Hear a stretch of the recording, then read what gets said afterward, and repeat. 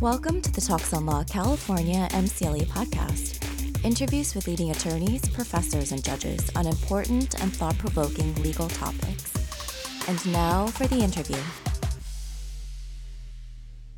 In the criminal justice system, it's difficult to overstate the power of the prosecutor.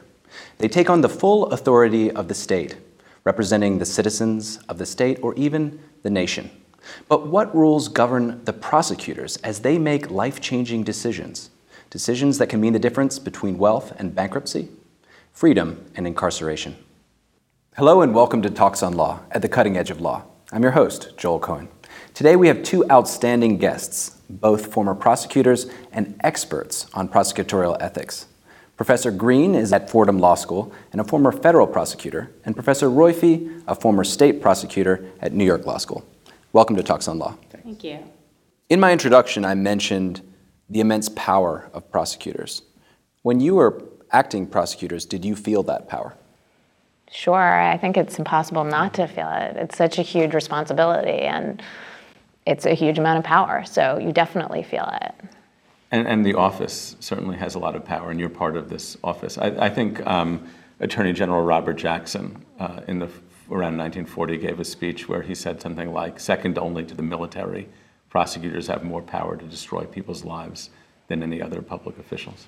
And it's something that's humbling and that you're aware of and that leads you to exercise wise judgment and temper your use of the power. But it's certainly impossible not to be aware of the power that you have, to say nothing of the fact that you have people with guns who are walking around with you. So you have literal as well as figurative power. The police and the FBI. Yeah. And you have a badge. I didn't. Did you have a badge? Yeah, we had badges. Okay. Yeah. I just had credentials that were cardboard, I think. Mm-hmm. So today, why don't we get started with some of the basics. What's the standard for deciding who to prosecute and who not to? At minimum, the prosecutor requires proof. And so you can't just willy-nilly charge people or indict people. The legal standard and ethical standard are basically the same thing, which is you need, at minimum, probable cause to believe that an individual committed a particular crime that you have jurisdiction to prosecute. So probable cause, the same standard needed to arrest that person? Essentially. I think in general, the understanding is that probable cause is a higher standard at the charging level than it is at the arrest level. But no prosecutor I know in the 21st century would bring charges just based on probable cause or think that if you have just the bare minimum that it's an appropriate case to charge. And so prosecutors have a great deal of discretion as a legal matter. As long as you have probable cause in general, you can bring charges, but it's also understood that overlaying that standard are a lot of other considerations that go into whether you bring charges and what charges you bring. So recently in the Dominique Strauss-Kahn case, the Manhattan District Attorney, Cy Vance, came out with a release that suggested that in their office they have a much higher standard than the legal minimum, and they will not continue to prosecute the case unless they have sufficient admissible evidence to, in their mind, convict someone. So I think different prosecutors' offices approach this standard in a very different way. Actually, that was a very interesting case because it was in a footnote to a motion explaining why the office was moving to dismiss the prosecution after Strauss-Kahn had been arrested. And they were explaining that the office didn't feel that it could get a conviction and so it didn't want to go forward. And the other thing they said in that motion that was interesting was that they also believed that in felony cases, the office should not go forward unless the office itself was convinced beyond a reasonable doubt that the individual is guilty. So there's no consistent national understanding about how convinced you have to be between probable cause and what a professor at Pace Law School, Bennett Gershman, would call a moral certainty. He has argued that if the prosecutor is not convinced to a moral certainty that the defendant is guilty, that you shouldn't go forward. No prosecutors I know have ever applied that demanding a standard. But in general, prosecutors probably believe that they have to be convinced to some degree in guilt, and that they shouldn't just take every case where they have probable cause and just put it in front of a jury and let the jury decide, in part because I think prosecutors understand that the jury system is not infallible, that the juries sometimes, particularly if you have compelling prosecutors or for other reasons, can convict people. Or a particularly gruesome crime. A gruesome crime, biases of various kinds, all kinds of considerations, bad criminal defense attorneys who haven't done their homework and their investigation. You can get convictions of innocent people. And so prosecutors feel that they have an obligation to some extent to be gatekeepers and not to go forward with cases even though there might be sufficient evidence to obtain a conviction. And also they understand that the process of going through a trial, even if you get acquitted, is anxiety-prone and expensive and burdensome and horrible. And so it's not something that somebody should be put through lightly. And so they feel that in general, certainly in Manhattan, that you have to have really compelling evidence in order to go forward. I don't think there's a national understanding to that extent. It's not a legal or an ethical understanding, but I think that prosecutors in various places, perceive their role that way.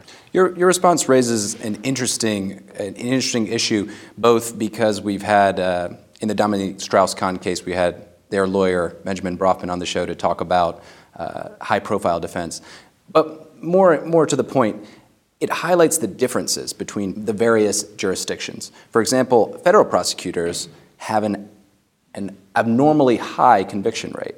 I believe it was 93% in 2012, whereas the states have a little bit lower and varying on the states quite a bit lower. Or what borough of what borough, New York, certainly. So is there an appropriate number? Should prosecutions only be brought where there's a overwhelming percentage of conviction? I think part of those statistics come from the pressure to plead. So in the federal system, the sentences can be so high that the pressure to plea bargain and accept a plea is extremely high, so that fewer defendants are actually going to trial. So I don't know if that certainly doesn't account for all of the difference, but it accounts for part of it, I would think. So it may be the power that the federal prosecutors bring to bear because the crimes come with such lengthy sentences. That's right. Well, that's part of it, but also federal prosecutors are highly, highly selective in ways that state prosecutors probably are not. So, for example, federal prosecutors have jurisdiction over tax crimes, but you could take somebody who hasn't paid their taxes intentionally or hasn't paid all of their taxes, and you could go after them civilly, which is what the IRS usually does. And if you went after everybody who evaded taxes in this country, you would have no time to do anything else. And so, leaving aside the most horrendous federal crimes, for the most part, there's either overlapping jurisdiction with the states, and so the federal prosecutors can say, I'll leave it to the states to do, or there's overlapping jurisdiction with the civil regulators, the SEC, the IRS, et cetera. And so you might say, it's not so egregious, I'll let the civil regulators go after it. And so if you're going to be that selective, it does not make sense to bring cases that where the proof is borderline. And so I think, the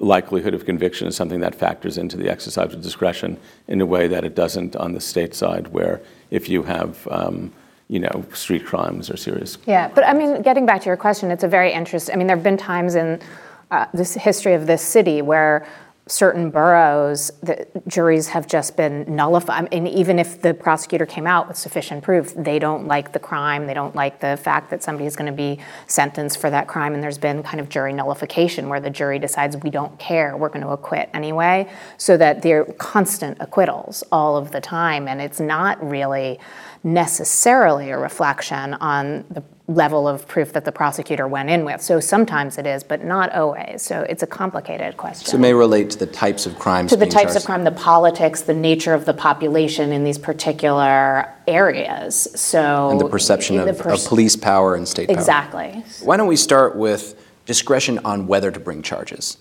That's a pretty large power. As you mentioned, if a federal prosecutor was prosecuting every tax crime, then there would be no time left for anything else. How does a prosecutor make that decision both at the federal and the state level? Why don't we start with state? Well, I mean, there are various levels at which the decision is made. So there's resources that are put into different parts of the police department that are policing certain kinds of crimes. So those are the crimes that are brought to the prosecutor's office.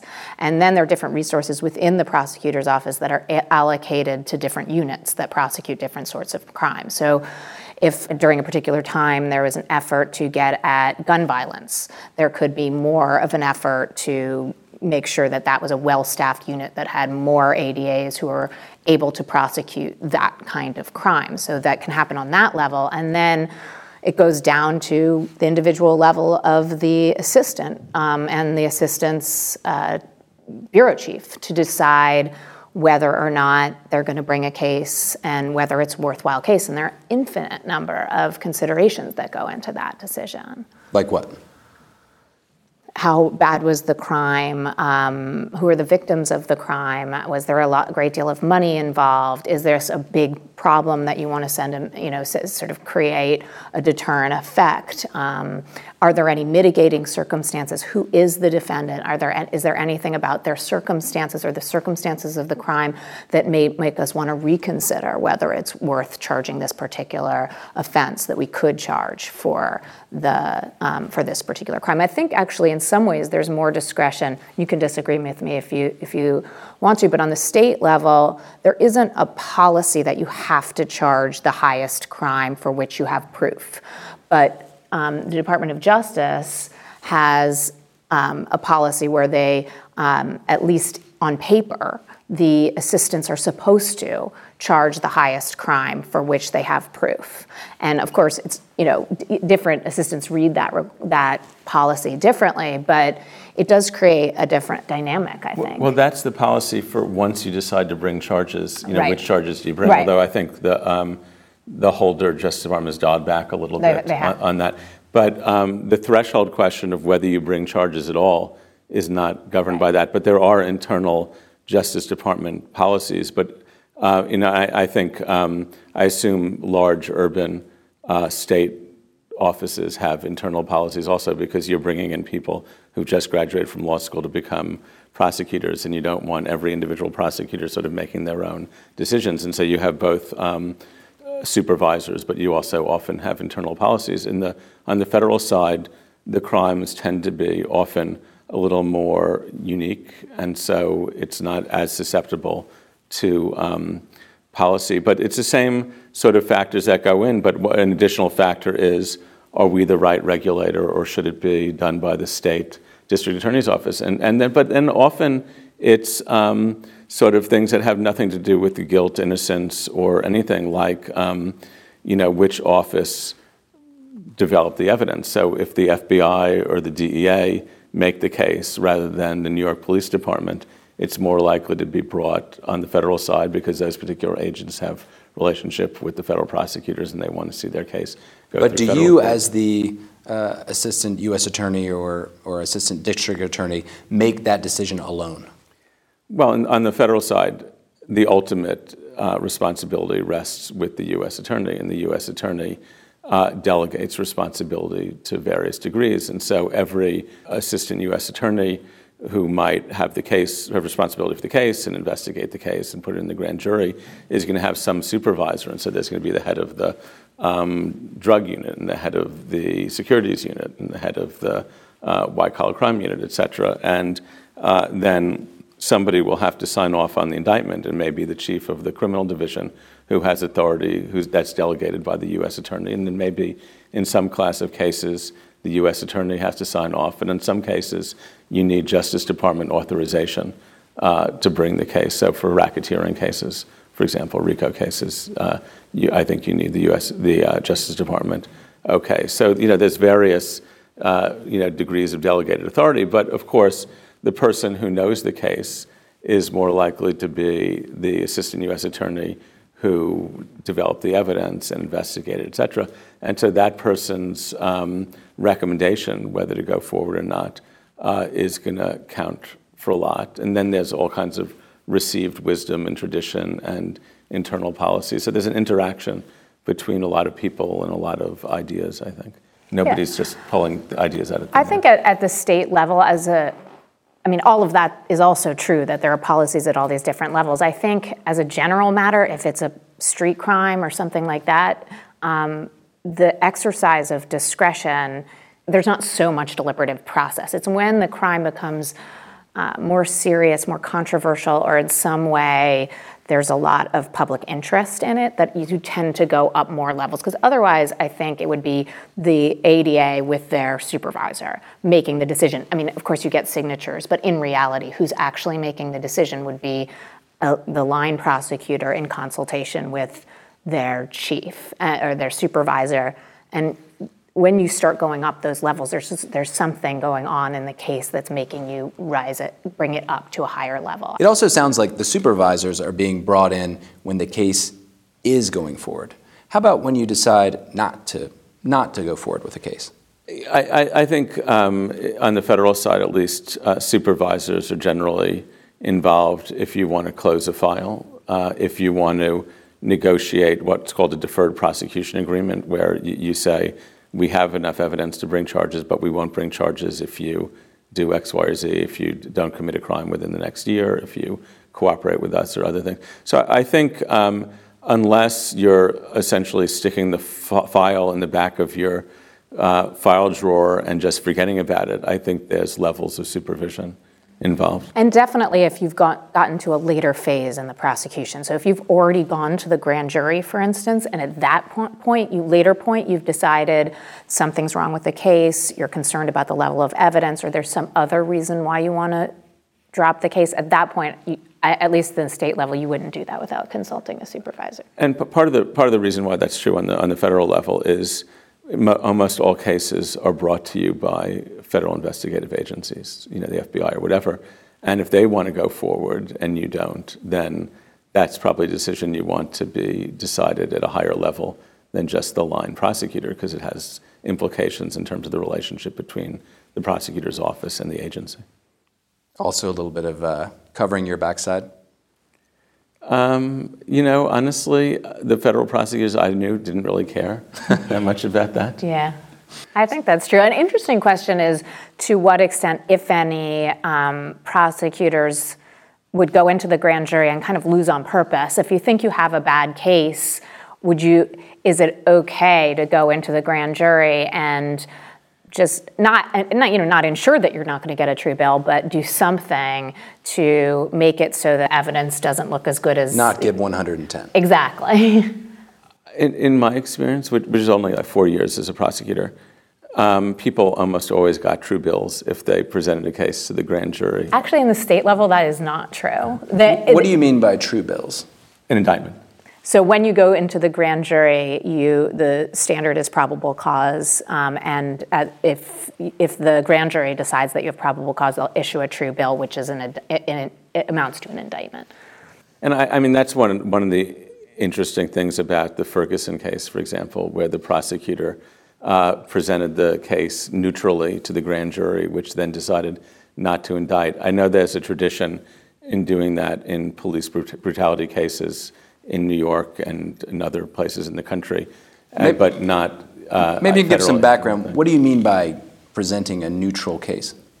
Well, usually when a prosecutor presents evidence to the grand jury, it's for one of two reasons. Sometimes it's an investigative grand jury and you're calling witnesses, issuing subpoenas to require them to testify or to bring in evidence, and you're using it as an investigative tool. The other reason to present a case to the grand jury is because you want to get an indictment and bring a prosecution. And so if you don't want an indictment, ordinarily a prosecutor will not present the case. They'll just make the decision not to indict and decline to indict the case, and that's the end, and they move on to something else. In some police brutality cases, and the Ferguson case was an example, the prosecutor purported, I think, to be agnostic about whether to indict or not, presumably for political reasons, because if the prosecutor simply did not present the case to the grand jury, there'd be heat from the community. And if you aggressively sought an indictment as the prosecutor, the police would feel maybe betrayed, and that would undermine your relationship with the police. And so the prosecutor said, I will present all the evidence, good and bad, without editorializing, and tell the grand jury what the relevant law is, and let the grand jury decide whether there's probable cause to indict or not, without taking a position. That's a very unusual thing to do outside of the police brutality cases. Normally, when you go into the grand jury, you present your case so that you will get a true bill. You're the advocate. You're the advocate, indictment. and you've already looked through. This is not an adversarial proceeding. You've looked through the evidence. You are convinced, in your discretion, that this is an indictment that should come down. And so you go into the grand jury, you present the evidence in an order and a fashion in which you believe it will lead not in any way manipulate them, but lead them to the same conclusion you have, which is that this is the right result. So the idea that you would go in neutrally is very unusual. You don't normally do that. You go in with an agenda, which is to get an indictment, and that's fine. That's what prosecutors are supposed to do. So the question in the Ferguson case is, if the prosecutor really thought that that there wasn't enough evidence to indict this police officer, if it hadn't been a high-profile case, he should just not have gone into the grand jury, just dismissed the case on his own, and that would have been it. Because it was so high-profile, and as Professor Green said, there's so much heat from the community, he had to do something. So what he did was go into the grand jury with this evidence. And now he says he went in neutrally. I think from the parts of the transcript that I read and the parts that were reported, it doesn't sound like that. It's that he almost led them to the opposite conclusion. So it sounds like they're using the grand jury almost as a media tool rather than a judicial tool. I think the prosecutors in general should own the decision not to bring cases. Now, one of the things about prosecutorial discretion is it's pretty opaque. As a general rule, prosecutors bring cases or don't bring cases, and they don't hold press conferences about most times you would never know. Right. And what was unusual about the Strauss-Kahn case, just to go back to that, was since the prosecutors had already begun a case, they had to explain. They didn't really have to explain at such length, I think for political reasons they wanted to, but they had to say something to the judge about why they were moving to dismiss the charges, and so they gave a long explanation setting forth what they saw as the vulnerabilities in the case and the concerns about the principal witness's credibility. But in almost 99 out of 100 cases, they just don't bring it to start with and don't say anything. So here was a case where, obviously for political reasons, the prosecutor felt that he had to be a little more transparent. Well, and normally the grand jury process is also opaque. I mean, there are a lot of grand jury secrecy rules such that you wouldn't be able to release what happened within the grand jury. So it was very unusual in the Ferguson case when they released the grand jury minutes. So furthering the idea that the prosecutor's office did that as a way of communicating with the public, a very unusual way of communicating with the public, but almost in a similar way as that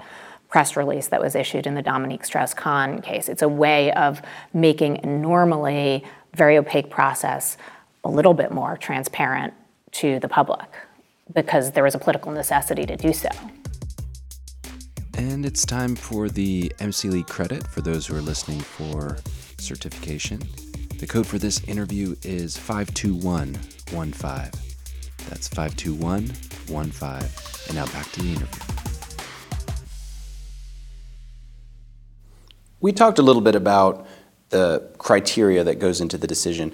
One of the things that you mentioned was how much exposure has this case gotten? If it's a high-profile case, it may be more likely to be brought. Is that fair? Is that reasonable? And can that lead to racially different outcomes? So when it comes to prosecutorial discretion in the areas where it's not an obvious case one way or the other, what you do, in murder cases, prosecutors are going to bring a murder case if they think the defendant committed a murder, leaving aside, cases with self-defense claims. But, a lot of stuff is sort of in the middle, and you have reasons to bring a case or not bring a case. And there's no understanding uniformly about what set of factors are involved.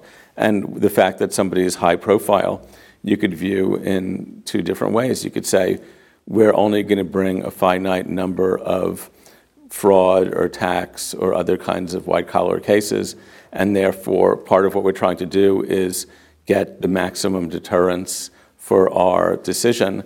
And the way to get the biggest bang for the buck is to bring a case against somebody, who everybody knows that's going to get a lot of publicity.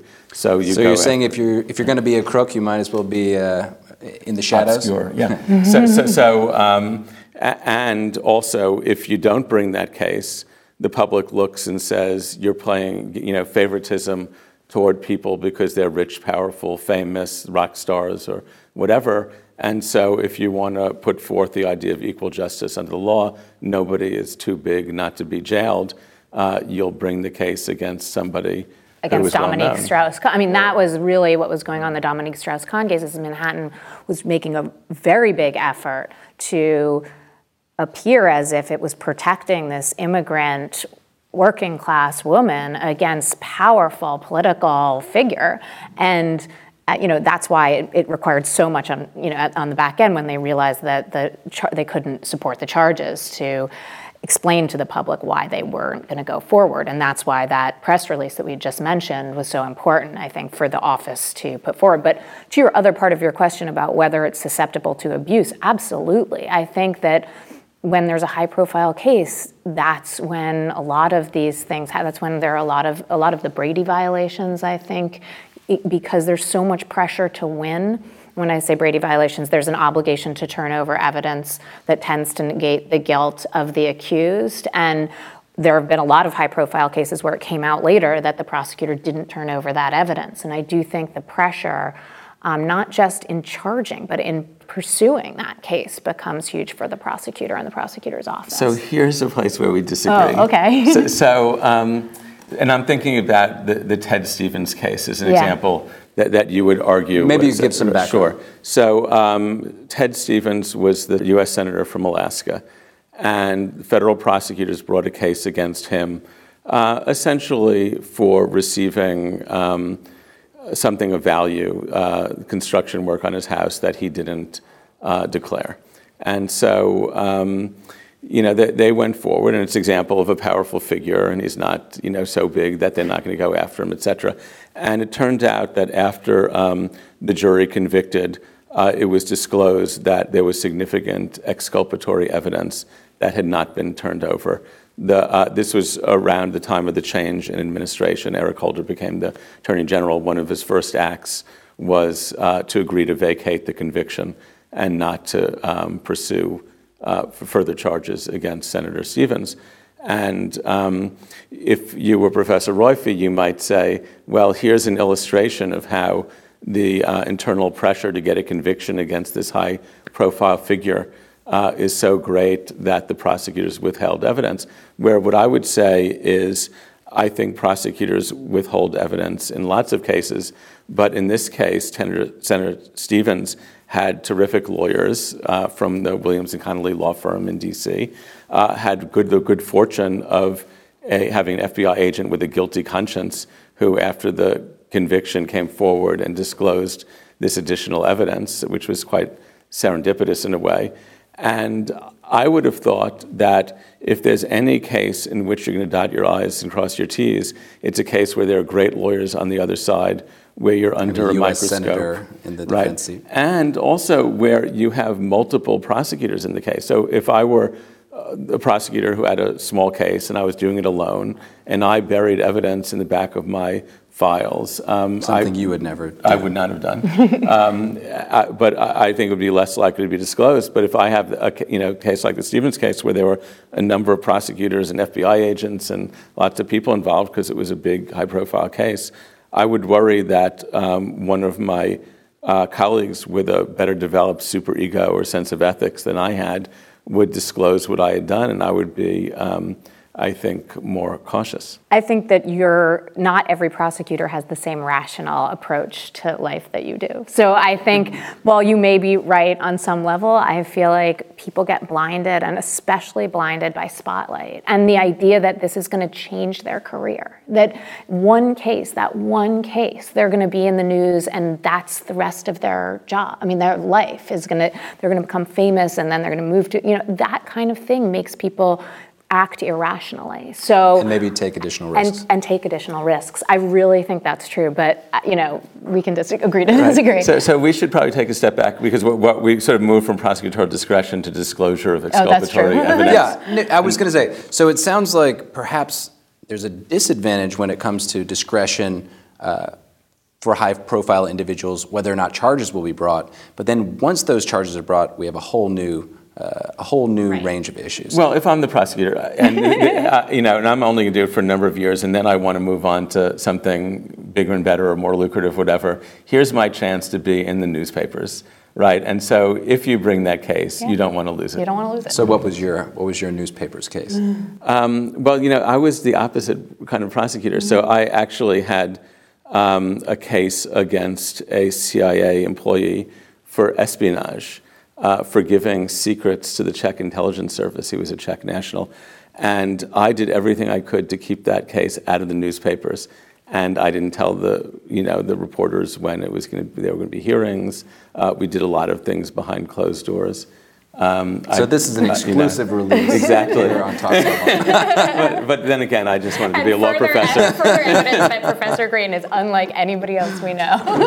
But I actually left the prosecutor's office and took a lower paying job. So I'm not the model. You're the exception to the rule. I think apparently. actually the DA's office, the pressures are different also, because people at the U.S. Attorney's Office tend to stay for a shorter amount of time, and they tend to already have pretty good job prospects, while as in the DA's offices, people often stay there for their life as a career, and moving out into a good position is much harder to do. So not that it isn't done, it is all the time, but it's harder. The challenges are harder, and I think that makes the pressures not necessarily more, but different, because in the U.S. Attorney's Office, it's kind of a constant low-level pressure, as opposed to Manhattan or any DA's office, where I think it doesn't happen as frequently. In most cases, you're not even thinking about it at all. But then suddenly something like this could happen to you, and I do think it makes a pretty big difference.